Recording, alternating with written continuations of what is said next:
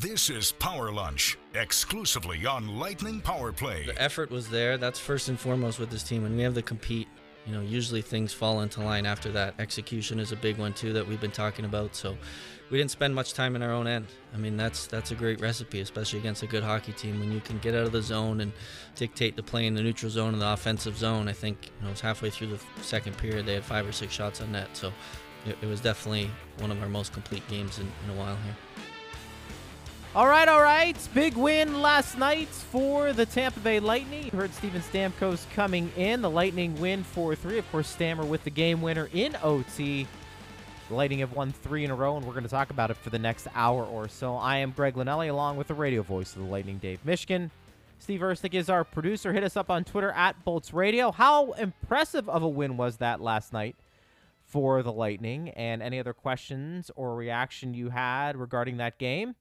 We will read those on the air, but let me bring in my partner for this show. And Mish, I thought all in all, we'll get into the nitty-gritty of that game last night, but I thought that was a pretty good game, a pretty good effort by the Tampa Bay Lightning against a really good opponent, limited their scoring chances. It's rare that you could say, even in a win, maybe the opposing goaltender was a bit more impressive than Andrei Vasilevsky, but I think that's how good Raanta played that whole night for Carolina. But Vasi was solid in nets, and again, the power play continues to give the Lightning some momentum here and win them games recently, which is a great sign. But first game back from a pretty long road trip, I think all things considered, you'll take that effort every single time, won't you? Yes, absolutely. I'm going to go back to what we talked about at the end of yesterday's show and kind of teeing up what we might be talking about today after the game. And what I said was, I hope we come into today talking about how the Lightning dealt with the Carolina forecheck. So they did that. And actually, let me back up, because before we get into the specifics of last night's game, some general trend lines for these 3 wins. The Lightning have now put together 3 wins in a row. They've defended well and limited chances in all 3 games. They've won the special teams battle in all 3 games. They've scored 6 power play goals in the last 3 and allowed none. And their top guys are getting going offensively. Now, if your power play is going, you figure your top guys are going to be getting points, and that definitely was the case. But if you look at where the offense came from last night, Hedman and Killorn now have scored goals in back-to-back games. Stamkos 3 points, Kucherov 3 points, Point 2 points, Cirelli 2 points. That's how the Lightning are doing it, kind of generally over these 3 games. But Carolina is a way different opponent than Detroit or the Islanders in that their forecheck is so aggressive and so overwhelming at times that we have seen it as recently as a week ago in Raleigh. When Carolina gets going on its forecheck, you struggle just to get pucks out. And if you don't get a puck out on the first try, then it can turn into a 60-second shift in your own end where you're chasing. That, is a power pellet for them in Pac-Man, right? They get super strength from that, and that's how they want to play. And the Lightning, with rare exception last night, just didn't allow that to happen. They were so efficient at getting pucks out that I think that was as big a key as any in the game because it was Carolina. And as a matter of fact, you talked about Raanta being maybe more impressive than Vasilevsky. Vasilevsky gave up 3 goals. They were all tremendous plays by Carolina. And they were chances. Niederreiter, top of the crease, one-timer in the net. And then the Jarvis and Aho goals are on great tips. But I'm not sure if Carolina had a scoring chance outside of those 3. I mean, maybe not a complete goose egg in terms of scoring chances the rest of the game. But the other chances, if they had any, they weren't nearly as dangerous. So basically what I'm saying is the Lightning didn't make many mistakes. 3 mistakes they made. 1 was on rush coverage. The other 2 goals came after the Lightning had the puck and turned it over. Carolina made them pay. and credit the Hurricanes for making plays on those chances, but they were way, way few and far between. And that's how you need to play Carolina. Now, did the game the Hurricanes had on Monday in Washington with travel have an effect? It may have. Rod Brind'Amour even said, first shift of the game, I could tell we were gassed, which is maybe overstating it a little bit. I was going to bring up that quote. Yeah, I mean, maybe to him they were gassed relative to the pace at which he wants them to play. I mean, they weren't like 5 steps behind the Lightning. And actually, going back to what we were talking about, and it was actually me talking about it, I said, I'm not sure how structured the Hurricanes are as a team, and maybe they rely on their goalie more than some other teams that have a low goals against, like Carolina does. Carolina does it with puck possession, strong penalty killing, and goaltending. I actually thought they did defend really well through 2 periods. In the third period, the Lightning found some room. But I think you need to give credit for how the Hurricanes dug in. They were a tired team. It was a tough back-to-back. And they didn't give the Lightning much either. What the Lightning got, I think they earned, and they got more as the game progressed. They had more chances in the third than they probably had in the first and second combined. But the Lightning don't have to apologize for the fact that Carolina had a hard back-to-back. Teams get back-to-backs. Some of them are tougher than others, and sometimes you get them, and sometimes your opponent has them. And the Lightning didn't let this opportunity slip away. And had the Lightning been sloppy with the puck, Carolina would have made them pay more than Carolina did. So let's not take anything away from what the Lightning accomplished last night. This is a really good team. Even if they didn't have the gas tank at full, they were still a formidable opponent. And the Lightning did what they needed to do in terms of managing the puck and not letting that Carolina forecheck get going. They kept that thing at bay all night long. And then Carolina's penalty kill, which is tops in the league and super aggressive, the Lightning broke that thing down 3 times and scored 3 goals. Huge. And how did they do it? Really on all 3, quick/good puck movement.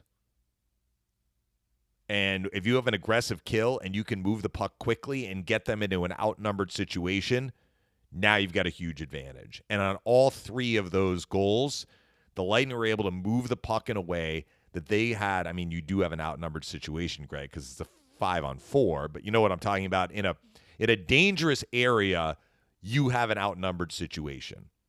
And the Lightning were able to kind of exploit that on all 3 of their goals. And they did something no other team has done against Carolina this entire season. Score 3 power play goals in a game against the Hurricanes. The Lightning did that last night. Well, how about Carolina when they score first, Dave? 33-3-5. Yeah, well, I think they score first a lot too because they're a really good team. But it just speaks to, I don't want to say the uphill battle the Lightning had, because I think you could say the same thing for Carolina. They had a really tough road trip going from Washington to Tampa Bay, and if Rod Brind'Amour has a pretty good pulse of where his team was, and I think he would, that they maybe didn't have their legs, the fact that they were able to get up 1-0 probably should have energized them a bit more. But and they had a lead going into the third too. Yeah, I mean it was 3-2 going into the third. Look, everybody has to deal with certain circumstances, and there are no excuses there. But I thought the Lightning's game, and then Cirelli in the faceoff circle was really good. There was a stretch there in the second period. I think, Dave, you might have made the comment. It was like midway through the second, maybe the really only lull Tampa Bay had where they looked a little out of place. They were hesitating with the puck a bit, and they were kind of fighting the puck, and it was noticeable. But still, they scored a couple of goals in that second period, too. One was on the power play. The other one was Victor Hedman from Cirelli. Hedman now has 19 on the year. And then, of course, we saw Point, who it didn't look like was going to come back for that third period. There was some talk. I know Thank Ed goodness he did, right? I know. Ed had the tweet that he had hobbled off after his last shift late in the second period. And I didn't see anybody else report that. And to Ed's credit, I think he got that right. Yeah, because we didn't see him come down the tunnel for the start of the third, but the first time his line went out there in the third, he was out there. Which was great to see. And, again, it seems simplistic, and maybe at times it is when you're evaluating a game like this, but I don't think it's a surprise. You want to beat the Carolina Hurricanes, a really good team. You need some things to go your way. One of them, I think, have your star players be pretty good. And if you just look at the Lightning's last 3 goals in that game, Hedman, Point, and Stamkos all factored in one way or the other, which was great to see. So I think if you're a Lightning fan, you've got to feel pretty good about what you saw last night. Yeah, and the other thing I'll say, and like how much of a penalty, and it's interesting I'm using that word because I'm going to talk about the penalties, but how much of a penalty are we kind of like weighing down Carolina with based on the circumstances? And I can't answer that question. We've seen the Hurricanes look more dangerous, but I also think the Lightning didn't give the Hurricanes an opportunity to be dangerous as much. So, like I often say, it's the laboratory, and what you have in a game is 2 teams making a contribution into that vial or beaker, whatever you want to call it, and then your combination is the game. So maybe Carolina wasn't quite at the pace that Brind'Amour wants his team to be at, but the Lightning also didn't allow Carolina to capitalize on potential turnovers in the defensive zone because they executed quite well.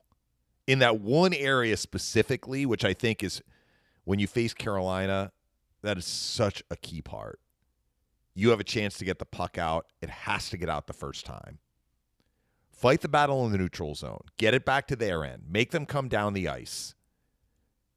And the 2 times that I can remember that the Lightning had a chance to clear it and didn't, I mean, it happened more than twice, but 2 of them proved to be costly because Carolina scored shortly thereafter. So understanding that the teams may have not been on equal footing in terms of where their schedule had been. Of course, we can make the argument, too, first home game back after a long road trip, and the Lightning looked just fine, right, after this long stretch. Be that as it may. This game had the feel of a playoff game. So I say that because it was tight checking, and both teams defended hard and limited chances. Carolina did 2, I think, up until the third period. In the third period, things opened up more for the Lightning, especially after Point's power play goal. But part of that, one reason why it felt like a playoff game, the officials refereed this game like a playoff game. There were so that's not a good thing then. Well, I mean, it is what it is. So what I'm going to say is, look, there were 6 power plays given out. Lightning got 4, Carolina got 2. There could have been 10 on each team. Each team could have been shorthanded 10 times, at least, based on how much obstruction was happening out on the ice. But here's the thing, Greg. Both teams had penalties that weren't called on them. Trocheck was livid after the game. And I've watched the replay several times. I'm not quite sure exactly where he's feeling that a penalty was missed. I mean, the puck was along the near board, so both from the press box view that we had watching it live and on the replay, because we didn't see a shot from the other side of the ice, he's chasing Point as the puck is coming back toward the blue line, and Point falls down, but Trocheck also falls down, but Trocheck is chasing Point. So if anything, it looks like Point fell down and caused Trocheck to fall down, or Trocheck fell down and caused Point to fall down. Like, Trocheck was like, I was held. I'm like, how did Brayden Point hold Trocheck if Point has the puck and Trocheck's behind him? And both guys fell down, and then Point got the puck to Cirelli, who heads back in the other direction. It becomes a 3-on-2. That's one play. I'm seeing a little stuff on Twitter because I saw an article that talked about how many times Carolina and Colorado have been shorthanded this year, and both teams are excellent teams. Carolina leads the league in times shorthanded, and the article, which is a TSN article, is kind of speculating, like, why is this? And there was a Carolina fan that was belly aching about the call on Jordan Staal in overtime. And look, Did they let plays like that go earlier in the game? And, of course, the fan felt that the Lightning were the team that got away with holds that weren't called. I'm like, I'm sorry. Both teams got away with holds that weren't called. But in overtime, if Jordan Staal grabs a hold of Stamkos, steals the puck, and has a clear lane to the net, that's probably one that is going to be called. So maybe that one was at a different standard than some holds that happened earlier that weren't called. But given what happened, like, what is the hold doing? How much of an advantage is it giving a team when you commit that penalty? And I think the officials correctly felt that we're not going to give Jordan Staal an open look after he committed a hold and stole the puck on Stamkos. So that was a penalty. I felt the other penalties were, in fact, penalties. I think what stood out, though, about the game was that there were a lot of potential penalties that were not called. And it went both ways. Capital B, capital W. So I don't know if any Carolina fans are belly aching about how the refereeing was lopsided. When the Lightning had their first period power play, they could have had multiple 5-on-3s because there were a couple of penalties that the Canes committed while shorthanded that were not called. But then later, the Lightning also committed an infraction that was not called when Carolina had a power play. So that's the way the game was called, and that's probably, I know you don't like it, Greg, what we are going to see in the playoffs. Yeah, for sure. Yeah, I didn't understand the issue there late. With Trocheck, you mean? Yeah, because I felt like he was able to get back into the play. You know what I mean? He was it was a 3-on-2. It was a 3-on-2, but like, where is this penalty that he is complaining about? Yeah, probably just frustration. Yeah, maybe. That would just be my. He also lost the face-off to Cirelli, which. Well, who didn't last night? Yeah. Right? I mean, what, 85%? He finished 11-2 in the circle, Cirelli. You know, I think that's an interesting question because Cirelli, by his accounts, you guys interviewed him after the game. I mean, he hasn't had maybe his best year in the face-off circle, but as Phil said, you think that's just one of those situations for centermen outside of the really elite ones like a Bergeron or, somebody else that some years are just better than others? I wonder how you can go from being real solid to then somebody who's under 50% just like that. And I don't know if it's anything he's doing incorrectly. A lot of times we talk about the line mates jumping in and winning those 50-50 battles. Like, we would probably have to do a deep dive or ask one of the coaches about the face-offs in general. But to me, that's like, that was an astounding number last night.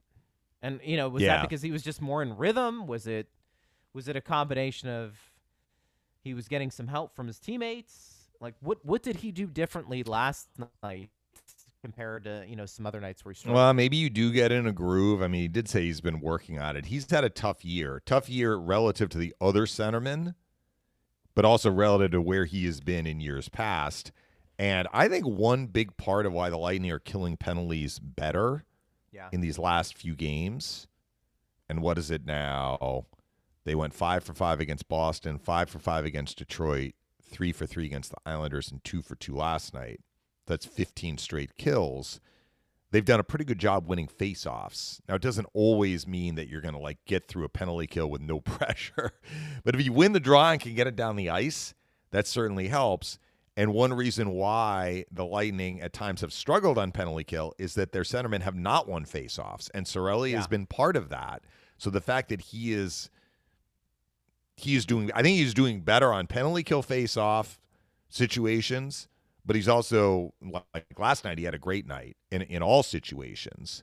Most of the draws that he took, I'm actually looking at the faceoff summary right now. Most of the draws that he took were actually in the offensive zone. It just turned out that way. But the other part of it, and this is not a knock on Cirelli, this is just how it unfolded and where the Lightning were looking to match. The hottest Carolina guy in the circle, Jordan Staal, Cirelli only took one faceoff against Staal. Now, he did win it, but Staal went 12-6. Yeah. I think he was even stronger than that after 2 periods. So it just so happened that, the hottest guy in Carolina in the circle last night, Cirelli didn't really see him very much. He saw the other faceoff guys, but he can't control that. He's being sent out when the coach is sending him out, and he won the draws that he was asked to win, including a really important one to start that power play in overtime. Yeah, I would agree with that. Matt says Tampa Bay reminded Carolina why they're still the back-to-back champs with a statement win Tuesday night. And he said the team's power play really stepped up in that game. Yeah, that would be true. You know, I don't know if... Yeah, so we don't know if these teams are going to meet in the playoffs again. They're not in the same division. So, and I will say it's the Lightning because Carolina's not going to fall into the wild card. But the Lightning could theoretically fall into the wild card because Toronto and Boston and the Lightning are bunched up. And if they fell into the wild card, they could see Carolina in the first round, assuming Carolina wins its division. If not, then if they were to meet in the playoffs, it would mean that both teams won 2 rounds and they would meet in the conference final. So we don't know if they are going to meet. I think a lot would have to happen between now and a potential playoff matchup for that to occur, even if they were to meet in the first round. We don't know if the Lightning are going to finish in the wild card, and they have to finish in the wild card that would get matched up with Carolina. Carolina may have the top seed. Carolina may finish behind if it's Florida winning the Atlantic. Like, that still needs to be determined. But I will say this. If the Lightning see Carolina in a playoff series, a huge, huge key will be the same thing I just talked about. How are the Lightning defending to limit chances, and what are they doing with their puck play? Because Carolina is not going to be playing the second half of a back-to-back traveling through the night in a playoff series. They are going to be charged and raring to go. And you have to find a way to neutralize what they want to do to you to make you spend 75-80% of the game without the puck. You have to have an answer for that. And that also bleeds into what you're doing on the power play. What are you doing with the puck? Because if you move it quickly and accurately, you can break them down. We saw that in the playoffs last year. Yeah. And I'm thinking specifically of Game 4. The Lightning scorched Carolina on the power play in that one game, which was a 4-2 Carolina lead, and the Lightning rallied and won it 6-4. There was an empty netter in there. No, Kucherov scored early in the third to make it 6-4. But the Lightning got back in the game because of their power play. That was the game where Carolina wins that game. It's 2-2, and their penalty kill had been good last year too, and their PK let them down because the Lightning broke them down. Will that happen again in a playoff series? I don't know. But if the Lightning could do it, it would really help them try and beat this team. This is a really good team. And they didn't have their best game last night. But the Lightning shouldn't have to apologize for that. All I'm saying is if they were to meet in the playoffs, what the Lightning did to great effect last night is what they're going to have to try and do if they meet in a playoff series. Is there, because they faced them both last year, as we know, Florida, Carolina. Does one give you more pause than the other in how they play? I know they're different a little bit. You know, yeah, they're different a little bit. Firepower. I think Carolina, I don't want to say they forecheck recklessly because they don't forecheck recklessly. They definitely forecheck, I think, more than Florida. And I kind of feel that Florida comes at you in waves more through the neutral zone up ice. But both teams are really tough to deal with in terms of how you need to defend. I actually asked Mike Maniscalco before the game. He does the play-by-play for Carolina, and they have a simulcast. So he was doing radio last night because the game was on ESPN Plus. And I asked him, because remember we were talking about Carolina's remaining schedule. They are mostly seeing non-playoff teams from here on out, meaning that of the 7 teams they could be seeing in the East as an opponent, they've basically played all of those teams already. They've wrapped up their season series with most of these teams. So I asked Mike, I said, I'm just curious, like, are there any teams of the 7 that you feel have given Carolina the most trouble? And the 2 teams he mentioned were Florida and Washington.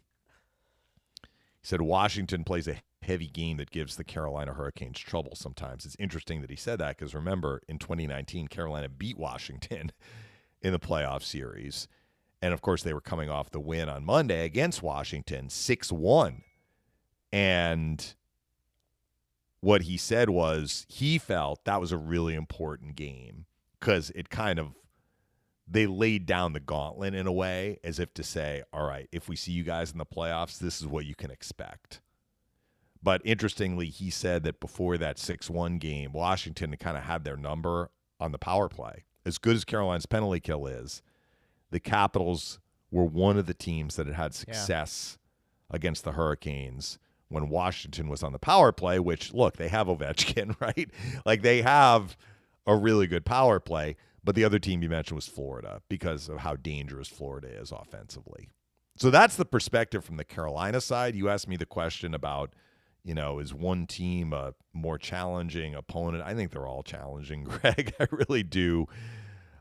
I think there are some questions about how Florida defends as a team more than Carolina, though. And the proof is in where their numbers are at. Nick says, that's a statement victory for the Lightning. Played an exceptional third period, and the power play came to life. 11 career overtime goals for Stamkos, most in franchise history. Yeah. Yeah. That was a milestone goal for a number of reasons. First of all, it was that overtime goal record, which Point moved one behind him when he scored in overtime in Detroit, but also Stammer scored his 30th goal. Yep. With that overtime winner. He's had a phenomenal year. There's just no doubt about that. But, positivity all the way through. We'll take a break. We'll come back, take more of your questions. Hit us up on Twitter, @BoltsRadio. He's Dave Mishkin. I am Greg Linnelli. Back after this on Lightning Power Play. This is Power Lunch, exclusively on Lightning Power Play on the iHeartRadio app. All right, we are back here on Lightning Power Play. The show is Power Lunch. Hit us up on Twitter, @BoltsRadio. We've been recapping the Lightning's 4-3 overtime win over the Canes last night at Amalie Arena. If you want to weigh in on it, you certainly can. The Big Guns had big nights for the Lightning, and who knows what's going to happen here in the Atlantic Division. We talked about this before with Carolina and the Metro. Mm-hmm. I think they look to be in some pretty good shape here, partner, to be in first place and to take that. Although and that closing schedule, I mean, look, could they lose to Anaheim? Could they lose to Detroit? Sure. Could they lose to Buffalo? But Carolina has the thing set up pretty nicely for them to finish in first. I would agree with that. And you take a look at Florida, 6 points ahead of Tampa Bay now in the Atlantic. Both teams have played 66 games. Actually, Toronto has played 66 as well. They've got 89 points. And Boston at 87 points through 66. So, I mean, it's still tight in the Atlantic Division, but more so, I think, probably with the second and third place teams in that first wild card more than anything. I feel like Florida and Carolina, unless something drastic happens, I wouldn't be surprised if they're the number one seed. And I think it's just going to be a matter of matchups and where teams are. Florida had a nice win against Montreal, 7-4. We'll see Montreal coming up over the weekend, right? And Marty will be here. They're playing hard. I mean, they aren't winning necessarily as much as they want to, but I think their fans are happy that they're seeing a team that's really competing hard. Some life. Yeah, which you would expect. Yeah. With Marty St. Louis as the head coach. That's always tricky, though, too, because in some ways, how do you evaluate a head coach in that particular instance? I mean, you're really not expected to win. Playing hard should be a given for any team professionally or really anywhere. But if that was the problem, Marty's gotten them to play hard. But then once everything is equal heading into next year, assuming he's the head coach, is that when you can really get a pretty good gauge of what he's like as a head coach compared to just coming in now where, there's not a lot at stake, even though it's Montreal. I mean, there's always pressure to win, but not really at this point. And, how do you evaluate that? Yeah, well, you can't get a full evaluation, but you can get a partial evaluation. I think one thing is clear. Having Marty St. Louis behind the bench has really helped Cole Caulfield. Oh, I mean, he's at 14, 15 goals now this year. What was he at when Marty took over? 1, 2? That's incredible when you think about it. Really, he's can't got that believe swagger back to his game. And look, not every high skill player can become a head coach and help other high skill players. But I think it's clear Marty St. Louis, as a high skill player, understands what Caulfield needed to get his game back on track from where he was in the playoffs last year. Isn't that always interesting? Because it is pretty true, just based off of the evidence that we've seen, that typically, Hall of Fame players, one, don't want to be behind the bench, and two, when they are, it typically doesn't turn out the way they envisioned. And I don't know if there's just a disconnect with their skill sets and then trying to manage, 23 other players who aren't as highly skilled as they were. I mean, we saw Wayne Gretzky. Maybe they're well suited as a skills coach. Like Adam Oates has done that. He's also been a head coach. Yeah, that's a good point. But I know there were some players that actually almost contracted out Adam Oates for skill work. But it is different when you're overseeing an entire team. Yeah. It's amazing when you think about that, but let's hope Marty, for his sake, gets it done. We've got a few questions starting to trickle in at Bolts Radio. If you want to weigh in, you can. More of an observation from Al. He says, I think Killorn has been the Lightning's most steadfast player this year. Well, he's having a career year in points, now 51, and he has a shot to eclipse his goal total high. He's at 21. His high had been 26. But I think what Al is talking about is his play beyond the points. He has found a level of consistency to his game. He really has. Yeah, I mean, he's power play. I mean, he's made himself a complete player. Mm-hmm. And it's been fun to watch. What's interesting, I think with the new guys, they've backed off his penalty killing a little bit. A little bit. I mean, he's still killing some penalties, but Killorn had 20 seconds of shorthanded time last night. Yeah. Now, they only had 2 penalties to kill, but even still, I think before Hagel and Paul arrived, if there were 2 penalties to kill, and the Lightning killed both in their entirety, so it's 4 minutes total, I think that he would have been at a higher number than 20 seconds. Yeah, I think that's true. I think that's fair. He the thing about him is he's got a nice mix of some size and speed, and so you can put him in different situations where it feels like he adapts pretty well. I mean, he's skilled enough where he can play in the top 6. I think he's big enough and fast enough. He can check and kill penalties, as you just alluded to, Dave. I mean, he is one of those guys. It's going to be interesting when his time comes to talk about where he's going to end up for the rest of his career. That will be a very interesting decision, I think, for the Lightning, because he's gotten better as he's gotten older. And Dave, that doesn't necessarily always happen with guys who've been in the league for as long as Killorn has been in. Yeah. So. Well, his skating, was it Brian Engblom who was talking about his skating? His skating, I think he's always been a strong skater. He's a powerful player. So when he gets that motor going, I mean, it's not quite like Tom Wilson bearing down on you, right, with the locomotive train coming down the tracks. But Killorn can really deliver some powerful checks in the forecheck and very strong on the puck. He's always been that. But I think he has a little bit more quickness to his game, I would say, in the last couple of years that's really helped him too. I mean, he scooted down the ice on that 2-on-1 goal he scored against the Islanders with Cirelli. Yeah, you don't think of him as being fast, but he always seems to be in that right position more times than not. And you remember the knock on him was always he'd get knocked off his skates a lot, but I feel like he's been pretty good. Yeah, as a guy that's pretty sturdy. So yeah, good observation, Al. Can't disagree there. Steven says, Lightning with a solid win last night, losing almost to start the game. Never hold the lead and never waver. Come back from 1-0, 2-1, 3-2, and get the win in OT. Power play has a 3-goal night. New top line flowed. Even Cooch found some rhythm. This team earned it tonight. Well, Cooch, I think Phil Yeah, mentioned Phil to you- commented about that. He said, I hate to bring it up because I don't want to jinx it or something like that. But he's like, it looks like Kucherov is starting to find his game, in Phil's opinion. I mean, what do you think? He was pretty I feel like he's dynamic playing last better. night. Yeah, I feel like he's been better for sure. Yeah. I mean, and guys go through periods where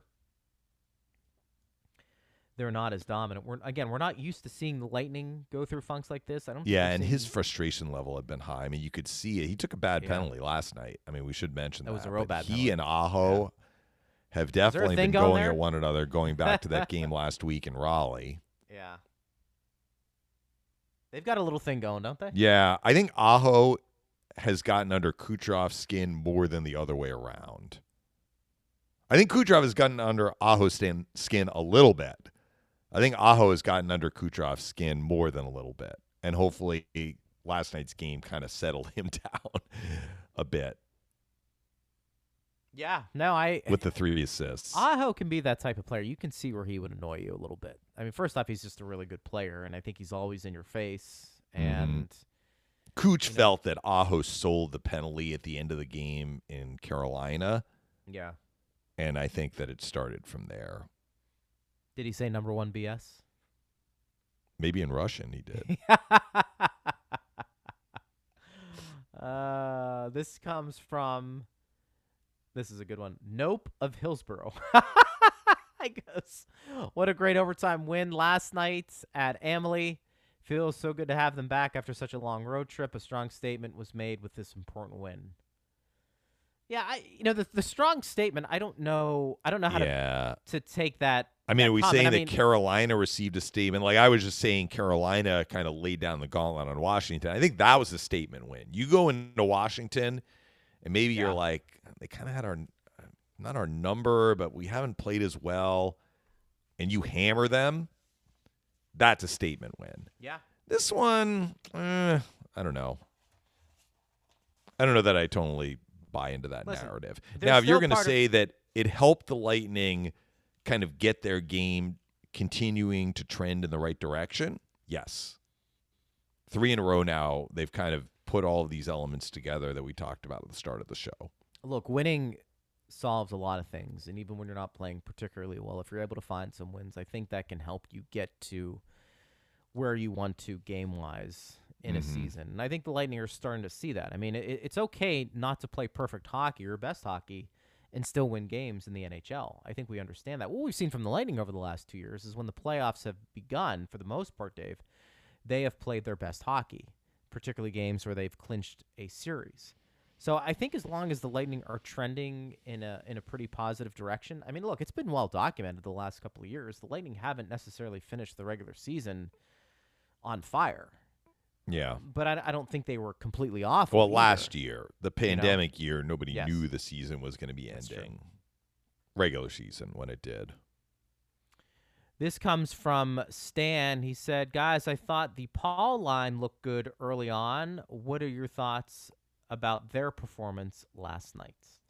Still a work in progress. I mean, they did take a -2, and they were out there for the goals that happened when the Lightning had D-zone turnovers. So the point line was out there on the rush coverage goal. That was the play where Brady Shea just smushed Palat against the boards. And At that the was one one he didn't end. let him up. I mean, it was kind of knocked him down, and then I mean, he had the puck, and based on what they let go, I mean, they weren't going to call a penalty there. Great play by Jarvis, though. He's a good young player for Carolina. he is good. You know, of the Carolina players last night, other than Ronta, Jarvis might have been their best player. He was good. Had a goal and he had an assist. Yeah. He had some jump to his game. Of course, he's 20 or whatever Brendan Moore would say. He can Dave, I had handle jump the in my tough game when I was back-to-back, 22. right? But the Paul line on the first goal, which was actually Carolina's first shot on net in the game, almost 8 minutes in, they had the puck, they had a chance to clear and didn't. And then there was a breakdown in front. On the goal that Aho scored, that started, I'm not mentioning these guys to pick on them. I'm just telling you what happened. So we're trying to give you a clear idea of where this line is at. So the goal that Aho scored came after Carolina had a face-off in the offensive zone and won it. But in between them winning that face-off and the goal being scored, Sergachev actually had the puck on his stick and tried to put it up the boards, and the D-man pinched. Might have been Slavin, and got in the way, and Carolina was able to hold it in and then scored. But before the face-off, the Lightning had probably an even cleaner opportunity to get it out, and Hagel didn't. And as a result, there was a shot that Vasilevsky stopped and covered, so then there was a face-off. So again, that line had been out there, and basically it wasn't the forwards the second time, it was Sergachev. But the forwards had an opportunity, specifically Hagel on the 3-2 goal, to get the puck out, didn't. Now there's a face-off on your own end. You lose the draw. Now you're scrambling. You have another chance with the puck on your stick to get it out. You don't. Puck in your net. So they're going to have to own that -2. But to the fans' point, I think there were some other shifts when they did do good work in the offensive zone. And I think what this line is going to try to evolve into is a little bit of what we see from Belmar, Perry, and Maroon when that line is going well, which is a grinded-out cycling line in the offensive zone. Win puck battles, maintain possession, work the puck below the circles, and we've started to see that a little bit from those guys. But I would still say work in progress. Paul says, I love this quote from Coop last night. Quote, I love when we score in overtime. That's the thunder. You can really hear it. It just feels like we haven't played here in forever. We have a good vibe here. It's good to be home and to hear our fans. End quote. Sure. Yeah, and they're going to get a lot of home games here coming up in the next month. Look, they had to take their medicine on the schedule. And I think it was the Islanders guys were asking me when we saw them on Sunday before the game. And they're like, did you guys have games rescheduled for this 10 out of 11 on the road? I'm like, nope. That was the original schedule. Yeah. Which Lightning fans know. So that was put in place back during the offseason. So when the schedule came out, the Lightning understood that this was going to be their toughest stretch during the season. In terms of like travel, frequency of games, I mean, Coop wasn't crazy about the 3 games they had during what had been the Olympic break. We didn't know about that at the time. But now they get to reap the benefits from doing all of that heavy lifting on the road with what we would call a favorable schedule in terms of travel and the home road breakdown down the stretch. Brian says, guys, it feels like Hedman is shooting the puck more this year than in previous years. Do you agree? And does Hedman have the best slap shot on the team? I think he was asked about his shot. He said it's gotten harder from last year. He's also finding areas to shoot at that are not like right at the goalie. I mean, he is putting pucks in areas. I wouldn't say they're like picking corners, but they're definitely not in the middle of the net. Like they are going to an area where the goalie is going to have to make a pretty tough save if he's going to stop the shot. And maybe that comes with confidence. We would have to go back and look and see what his shot total was last year in what was albeit and admittedly a shorter season, so 56 games. Yeah, 136 shots. The previous year, he played 66 games, 155.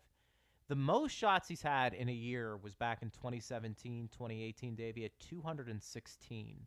Yeah, that was his previous. That was his Norris Trophy year and the year that he scored 17 goals, which he has since eclipsed.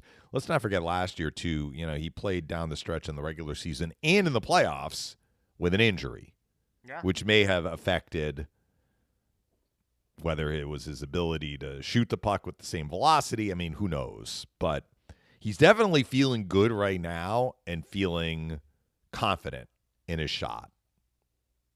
It does feel like when he's hammering the puck, there is just a ton of velocity coming off the stick. And you're right. I think he is picking some spots. And he almost had another goal shot in the third period when Palat won a skate race to the puck. I think the defenseman was Brady Shea, if I'm remembering right. But they were kind of scrambling to try and get the puck. and Palat ended up winning it, took it behind the net, and Hedman skated right to the top of the crease and put a shot off the crossbar. They should give Ronta a save on that in the play-by-play. When I saw the replay, I thought it went straight off the crossbar. But be that as it may, that was really close to making it 4-3, which the Lightning had several close calls after it was 3-3 to go up 4-3. That was one of them. But again, Heddy could have had a second goal. He had 7 shots last night. Mm-hmm. I mean, he was... Look, especially on that power play, partner, I think we've talked about it now, the way the boards are and how lively they are. It feels like in every arena. I know it's tough to get shots through, but even a big shot like Hedman's, I mean, that puck comes off the boards. His teammates are there for a prime scoring chance. Mm-hmm. I mean, that thing just moves wildly around.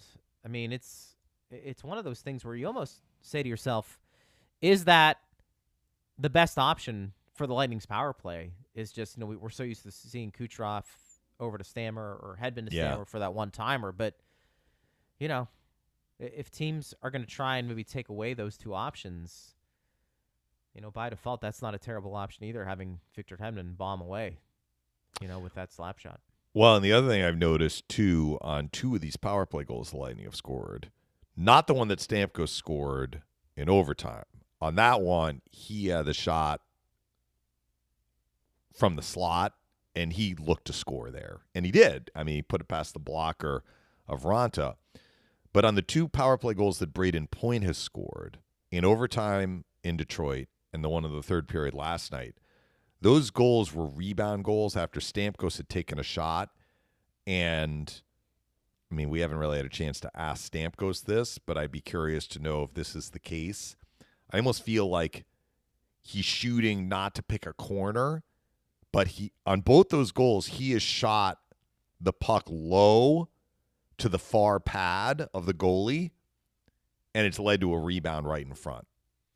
Yeah. In Detroit, Point got position on Osterley. That was during the 4-on-3, and the puck came right to him.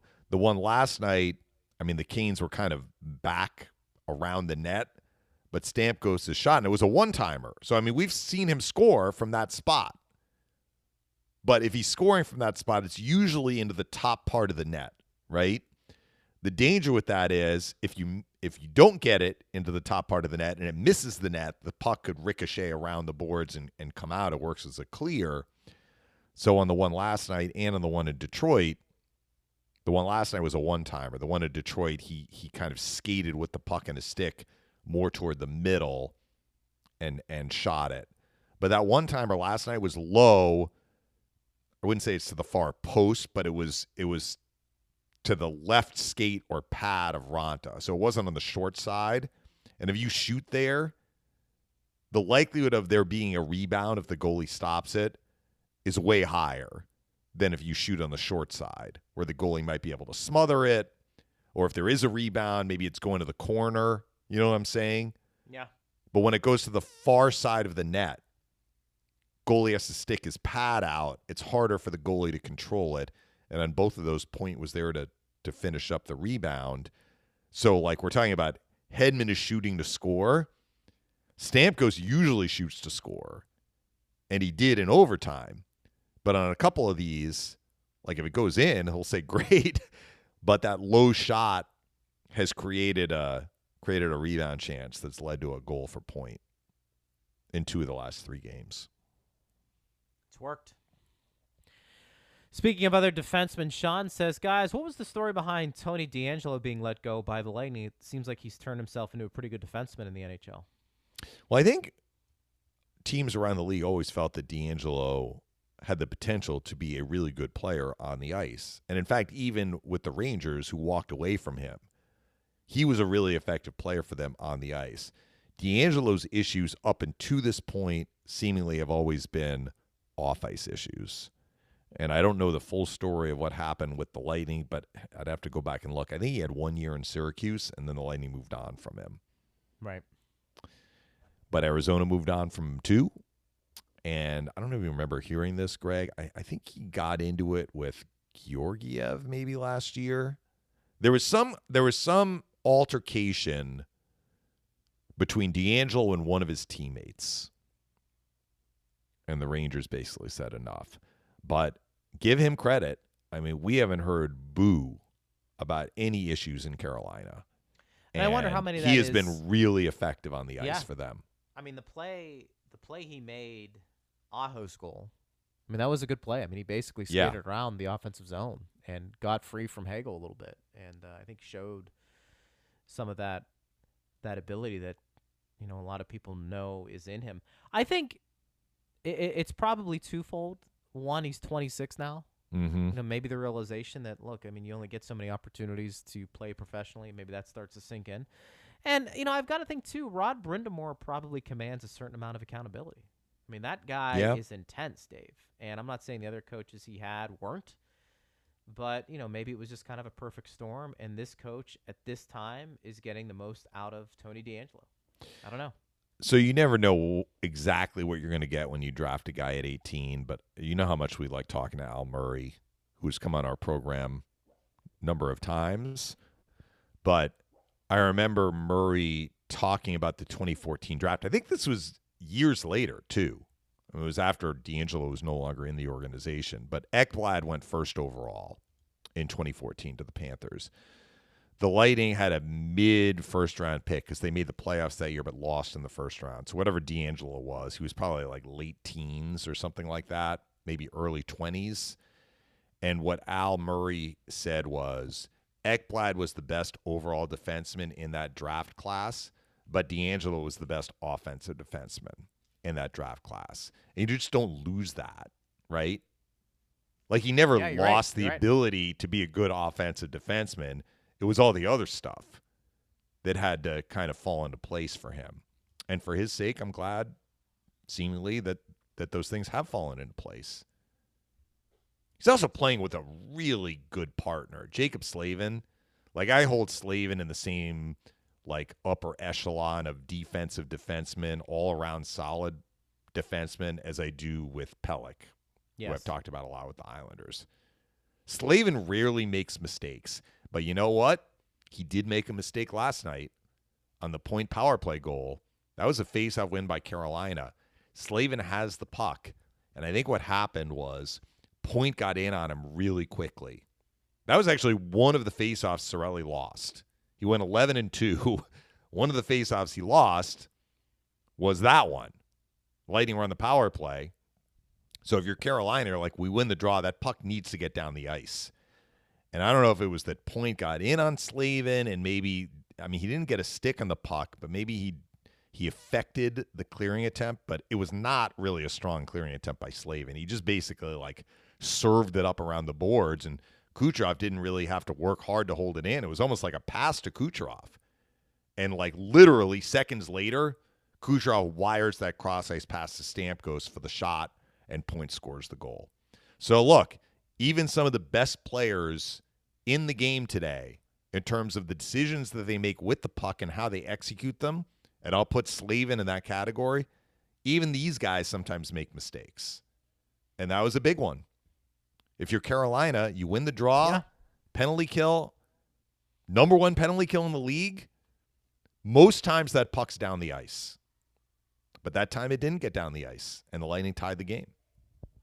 If you want to react to anything we had to say, you can at Bolts Radio. He is Dave Mishkin. I am Greg Linelli. We'll take a quick break, come back, wrap the show up. It is Power Lunch on Lightning Power Play. This is Power Lunch, exclusively on Lightning Power Play on the iHeartRadio app.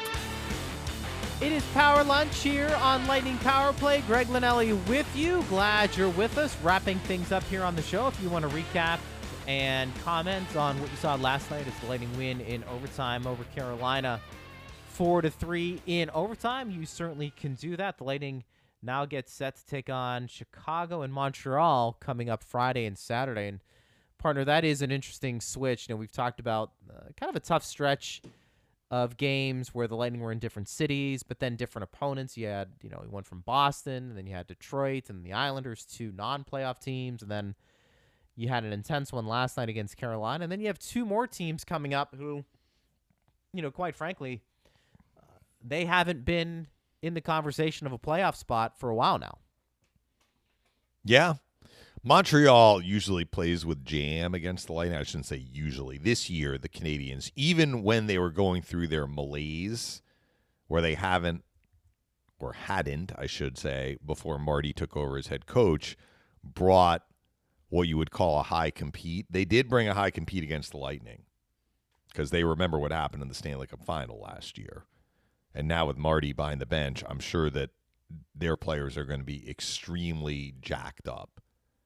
I mean, they can look up to the rafters and see their head coach's name up there. They're going to want to play well for him in his first game as a head coach at Amalie Arena as a member of the opposition, for sure. And, Chicago, the Lightning have had a lot of success against Chicago going back to last year when they were in the same division. But this is a team, if you fall asleep, they can make you pay in terms of what they can do offensively.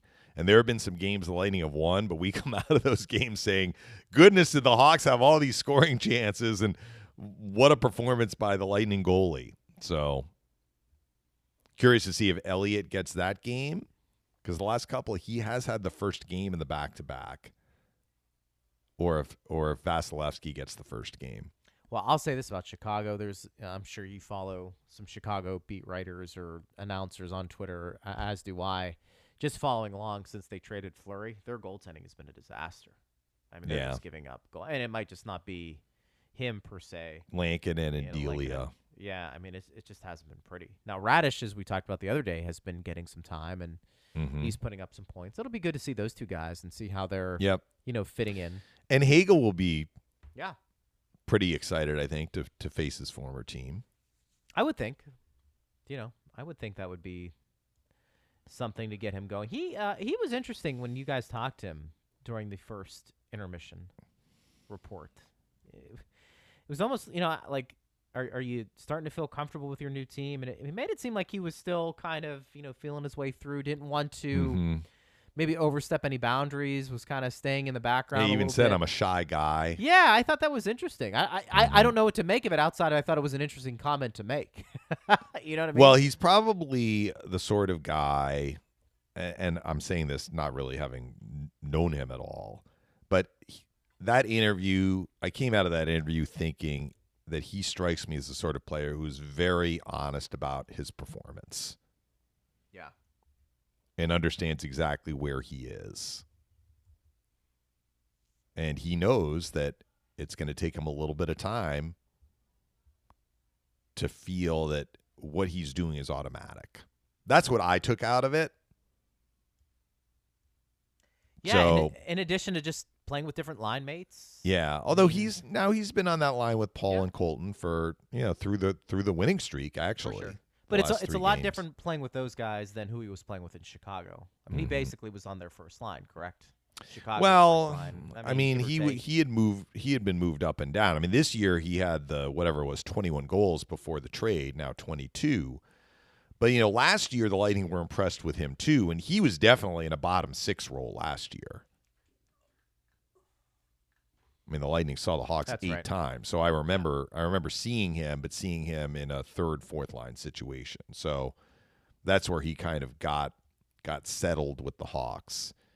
And this year they may have bumped him around a bit. I mean, he did score on the power play for Chicago. Yeah. So it's not like he never saw power play time.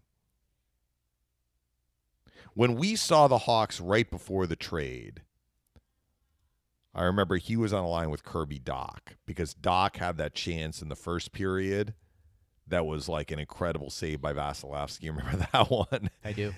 And right before that, Hagel had a chance in the slot that Vasilevsky stopped that was also good, but not at the level of the save he made on Kirby Dach. Dach was their third-line center in that game. So in that game, Hagel was playing on what we would call the third line. This question comes from Kevin. He says, is there any chance that Raanta would unseat Anderson heading into the playoffs? He looked good last night. Well, he did, but I think Carolina's happy with its goaltending. I think they are, too. I think Anderson is the guy. And, again, we kind of go back to this. I think if Anderson struggles, you probably feel pretty good about Raanta coming in. Well, there's an award called the William Jennings Award, which goes to the team with the lowest goals against, and that's really it is a team award, but really it's an award for the goalies that play for that team. Like, they really share that award, because even if you have a Vasilevsky situation where, one guy is playing the vast majority of the games, to win that award, usually the backup needs to be providing good minutes as well. And Carolina is on track to win that award this year.